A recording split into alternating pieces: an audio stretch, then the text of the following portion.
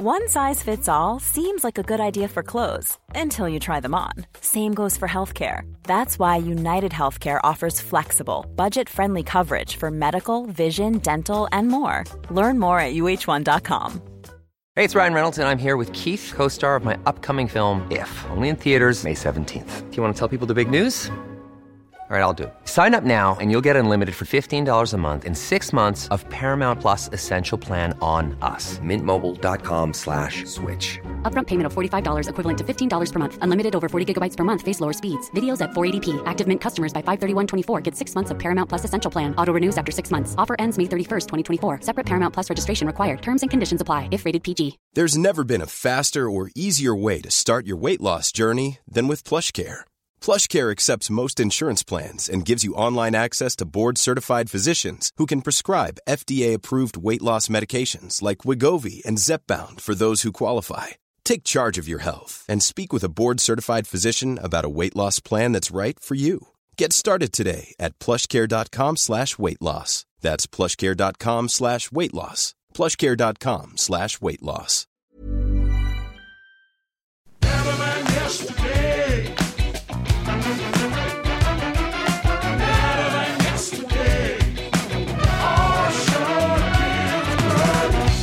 G'day, I'm Osher Ginsberg. Thanks for listening to the show. This is Better Than Yesterday, the Wednesday version, which we call Better Make It Quick. It's just a little cut down of a previous conversation because there's a lot of them, and some of them are well worth having another go at.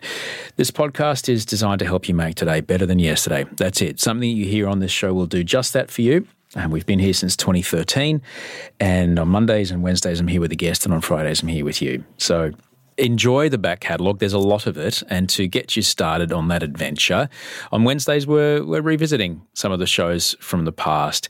Today, we're not going that far back, just to March 2021, March of this year.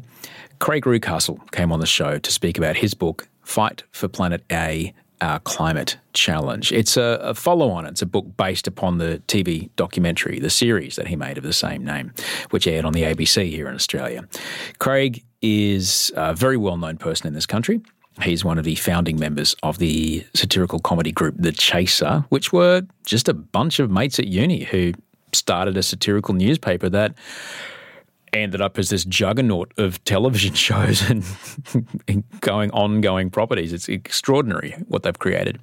And I actually asked, I said, Craig, how did you go from being just a normal uni student to hosting TV shows on the ABC? Well, it was all accidental. That's all accidental. We started when we were at university, a few of us, like Charles Firth and that, we did university newspapers and Dom and that. And so Charles was the one who was like, let's start basically a satirical newspaper that will sell, Never really sold. It was a crazy idea. But we started The Chaser. And from that, interestingly enough, the stunts, the reason we did stunts is an interesting story, actually, because in the paper, there was a page where we would kind of interact with real people by sending them. In those days, we'd send them faxes, right? We sent a fax, for instance, to John Singleton. He, at the time, started a supposedly satirical newspaper called The Eye, which existed for a certain amount of time and then just fell away. So we sent him a smart-ass letter. We faxed him going, what a waste of money. You should have given the money to us. We would have done a lot better job than The Eye, And he, to his credit, responded months later and sent us a check for $12,000 or something, which at the time we were university students running a satirical newspaper. We'd never seen so much money in our life. And we spent it on a printer so we could actually run the newspaper. But there was this part of the paper where we'd kind of send these things and interact with public. So when Denton comes along and says, I think you guys should do a TV show, and we start doing the pre-production on the first kind of election chaser show, he's like, I really like the way you guys do that interacting. So you've got to now, we've got to do that in the show. Now, there's a very big difference between sending a fax and having to, if it's on TV, you have to go up to people and you have to be rude to their face if you were being a smart ass beforehand.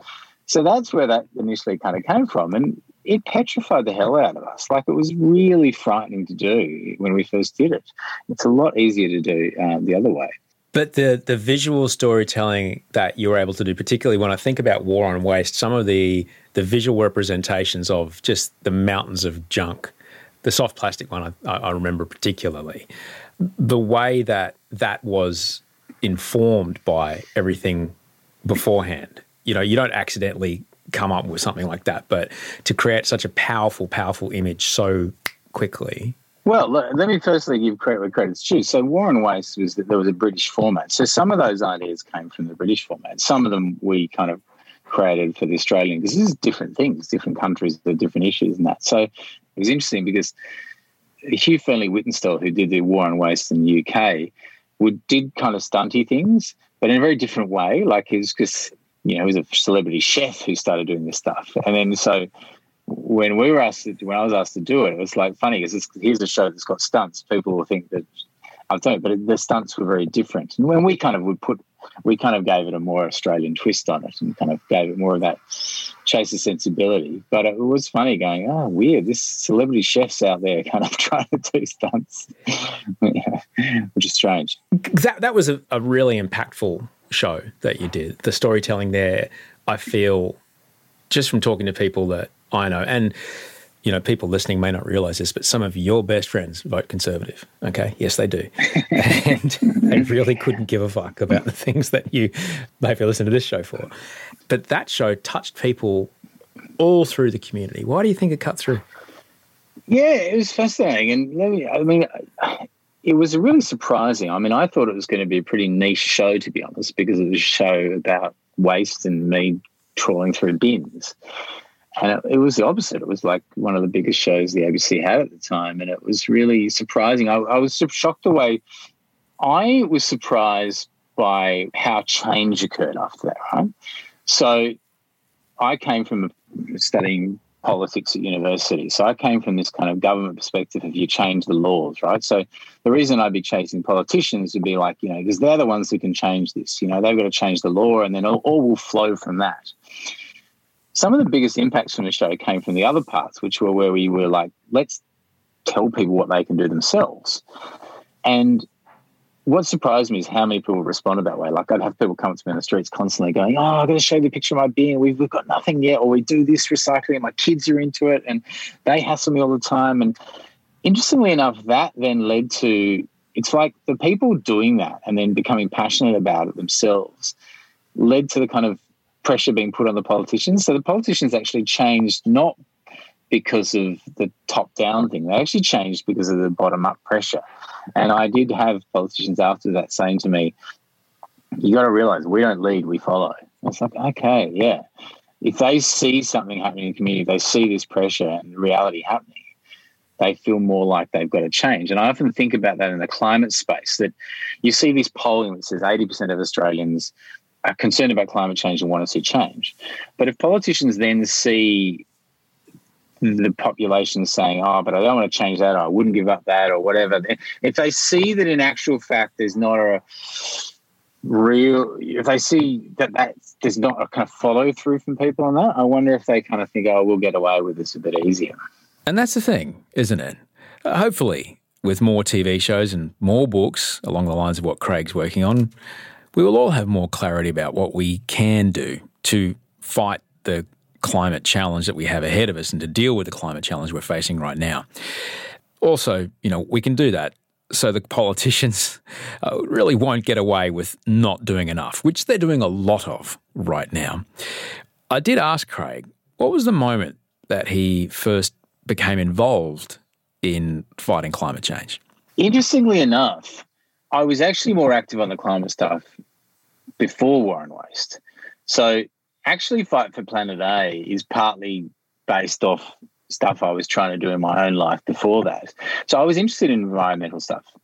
I've been interested in environmental stuff for a long time. Not to say I wouldn't call myself an environmentalist, but it's definitely been something that's been a concern. And climate's been something I've had an interest in for a long time. When did you start? When did you realise, oh shit? I don't have a moment. I don't think of a moment that's, but I certainly think that, like we're talking about back in pre-Rudd days and that, when you're going, fuck, why are we doing nothing about this? This is ridiculous. Yeah. And then finally seeing something been done during the Gillard years and then seeing that just being trashed, stroke of a pen afterwards. I mean, how bloody depressing was that? But I think I never would have thought of myself as somebody who would be communicating that space, because I just didn't think, I thought that's the job of an environmentalist. I'm doing political satire, I'm doing this kind of stuff. We would touch on climate issues, but I didn't think it would be something that I could really communicate about. So what War on Waste was interesting about was that I came to that with somebody who cared about, I was always somebody who was passionate about recycling and all that kind of stuff, but I didn't come to it as an expert. So I was kind of going on the same journey as the audience, which I think, to be honest, helped quite a lot. I was learning this stuff as the audience was as well, going, shit, we need to solve this problem. Is there a way to find the solution? And often the answer was bang your head against the wall, or you can't necessarily find one. But there were solutions out there. There were things that you could change. And I found that in my own life, you made changes that were, great. You felt so good about. So the Fight for Planet A was actually, the reason I wanted to do that and go to climate was that I started to see little hints in Australia that War on Waste had been successful, but in a way that was almost like there was too much focus on waste. So people would be asked, what do you do about climate? They go, I don't get plastic shopping bags when I go to Coles. It's like, that's great. That's a great waste issue. It's got an impact. It's really important, but that's not really the crucial climate thing. And I started to see the government itself, like you saw Scott Morrison going to the United Nations and talking about, when everyone else is talking about climate, he's talking about plastic waste. And plastic waste, again, really important problem, but you can't use it as a bloody excuse. You've got to be able to walk and chew gum on this. We cannot, there's no use cleaning up the oceans while we just have climate change. It's like, hey, it's great the way this really clean ocean is coming up and lapping on my doorstep. So I just thought, it was important to kind of talk about climate stuff as well. I want to do another War on Waste at some point, but I thought we had to kind of also recognise that there's some different things about climate. That is comedian, author and activist Craig Rewcastle. We're going to hear more from him in a moment. You might hear an ad here. If you do, thanks. You're helping us keep the lights on. If you don't, you'll hear a delightful musical interlude. Many of us have those stubborn pounds that seem impossible to lose, no matter how good we eat or how hard we work out. My solution is PlushCare. PlushCare is a leading telehealth provider with doctors who are there for you day and night to partner with you in your weight loss journey. They can prescribe FDA-approved weight loss medications like Wegovy and Zepbound for those who qualify. Plus, they accept most insurance plans. To get started, visit plushcare.com/weightloss. That's plushcare.com/weightloss.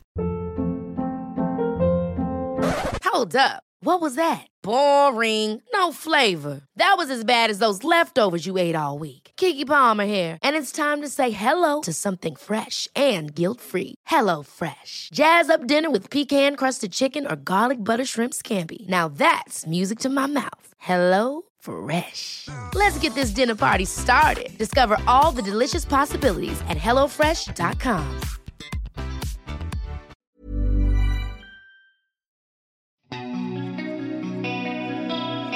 Thanks for listening. This is Better Than Yesterday. I appreciate you being here. We are on a Wednesday episode. Better make it quick. Just a quick recap of one of the previous conversations on this show. Scroll back through the podcast feed. There's something for everybody, and each and every one of them will help you make today better than yesterday. That's what it says on the box. Craig Rewcastle, the actor, he's not an actor really. He's a comedian. He's an author. He's an activist. He's hosted a number of TV series about our climate challenge, and he's now written a book about it. It's called The Fight for Planet A, Our Climate Challenge. And I asked him, what's the thing that most people don't get about what climate change is? It's really hard. It's so much harder to understand your role in it and the effects of it, right? So the thing about waste, right, is when you talk about it, you see it. You have that daily interaction with it. It sits in your kitchen. You see that thing there. You put it out in your bin. It's that really tangible feeling and seeing it. You can see it. You can see that plastic in the ocean. You can see that turtle with a straw in its nose. There's a really tangible sense of that. In the mind, there's kind of two steps involved with climate. There's like, oh, hang on a second. So I use this electricity that uses this coal, and that then does something that leads to the earth hotting up. Like, it's just that, it's more steps that you can't see, that you can't actually interact with. So I think it's a lot harder. And we spent a lot of time in Fight for Planet A with Jodie and the rest of the team, just trying to kind of really visualize the impacts and visualize it, because it is harder. It's way harder to understand it.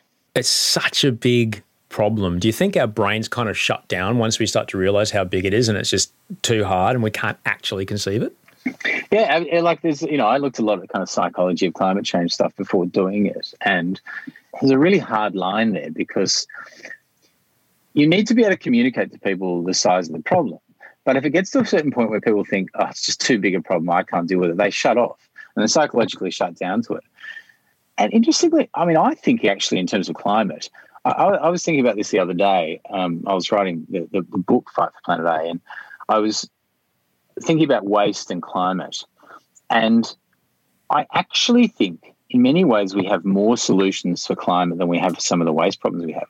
Like, I'm more confident that in 2050 we could have solved a lot of the problems of climate change than I am that we will have solved, for instance, plastic in the oceans at the moment based on the information we have. There are a lot of positive things there. There are a lot of solutions there. So whilst seeing a lot of frustrating things in the climate space, I'm also sometimes quite optimistic about it as well. As you were researching Fight for Planet A and as you're working on a show like this, like, what did you learn about speaking with people who have, shall we say, watched a lot of just one particular window of opinion on the climate space through, shall we say, one particular news organisation that has a particular way of speaking about it? Yeah. It's interesting. Because we've all got that uncle. We've all got that uncle. We've all got that uncle. Exactly. And one of the things I think is important is that I think that you can sometimes get, and I see this happen with scientists online, where they spend a lot of time arguing with the one dude who's the climate denier. And I think I'm always kind of in two minds about the success of, how useful that is. And I guess it is useful because you don't want that person's view just getting more and more attention without any kind of rebuttal. But when it comes to actually change, I don't think it's worth us going and having an argument with the climate denier, really. There's only really 5-10%, actually I think it's about 8% is the kind of stats in Australia of people who are in that kind of full climate denial mode. I think it's more important to focus on the large majority of people who are aware it's a problem and want to see change but don't necessarily know what to do about it, or don't necessarily think that they can, for instance, become active about it or talk to a politician about it. And to be honest, talk to a politician no matter which side you're on. Like, you spoke to Matt Kean recently, and it's great to hear the kind of climate stuff being put in the language of the Liberal Party, because around most of the countries in the world, this is not a political issue. Australia is one of the few countries where that is the case, and that has poisoned the debate here. But, don't go and argue with the total climate denier don't go and talk to Craig Kelly's Facebook group about it. That's probably wasting your time. Talk to your friends who are the next step along, or, are probably not quite as far along as you, and talk to them and try and get them to be more active about it. That's going to have a lot more impact, I think. So I'm always very aware of those arguments that are used, and I try to address them, but I don't do it in a way of arguing with them, just because I do it in more of a way of correcting misinformation. Craig's, as you can hear, a very, very clever person. I'm really grateful for all the work that Craig Rucastle is doing, because it's educating. It's educating a lot of people that might not know what we need to know about what's happening with climate change, what's happening with global warming. And it's work like that makes it accessible, that helps people understand what they're actually doing when they head to the polls or when they're voting with their wallets. You can buy his book, Fight for Planet A, wherever you buy books. You can watch some of his previous TV shows in Australia. You can stream it on the ABC iView service.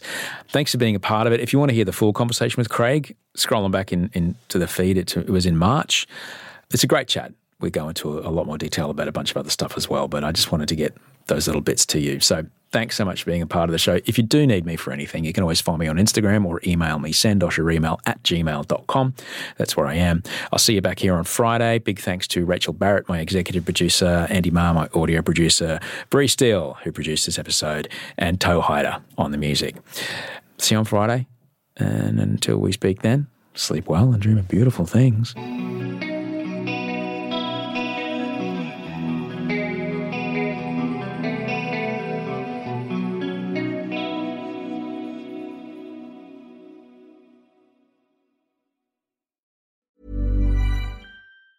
Ever catch yourself eating the same flavorless dinner 3 days in a row? Dreaming of something better? Well, HelloFresh is your guilt-free dream come true, baby. It's me, Keke Palmer. Let's wake up those taste buds with hot, juicy pecan-crusted chicken or garlic butter shrimp scampi. Hello Fresh. Stop dreaming of all the delicious possibilities and dig in at HelloFresh.com. Let's get this dinner party started. When you make decisions for your company, you look for the no-brainers. And if you have a lot of mailing to do, Stamps.com is the ultimate no-brainer. It streamlines your processes to make your business more efficient, which makes you less busy. Mail checks, invoices, legal documents, and everything you need to keep your business running with Stamps.com. Seamlessly connect with every major marketplace and shopping cart. Schedule package pickups and see your cheapest and fastest shipping options from different carriers, with rates up to 89% off USPS and UPS rates. And with the Stamps.com mobile app, you can take care of mailing and shipping wherever you are. Make the same no-brainer decision as over 1 million other businesses with Stamps.com. Sign up with code PROGRAM for a 4-week trial, plus free postage and a free digital scale. No long-term commitments or contracts. That's Stamps.com. Code PROGRAM.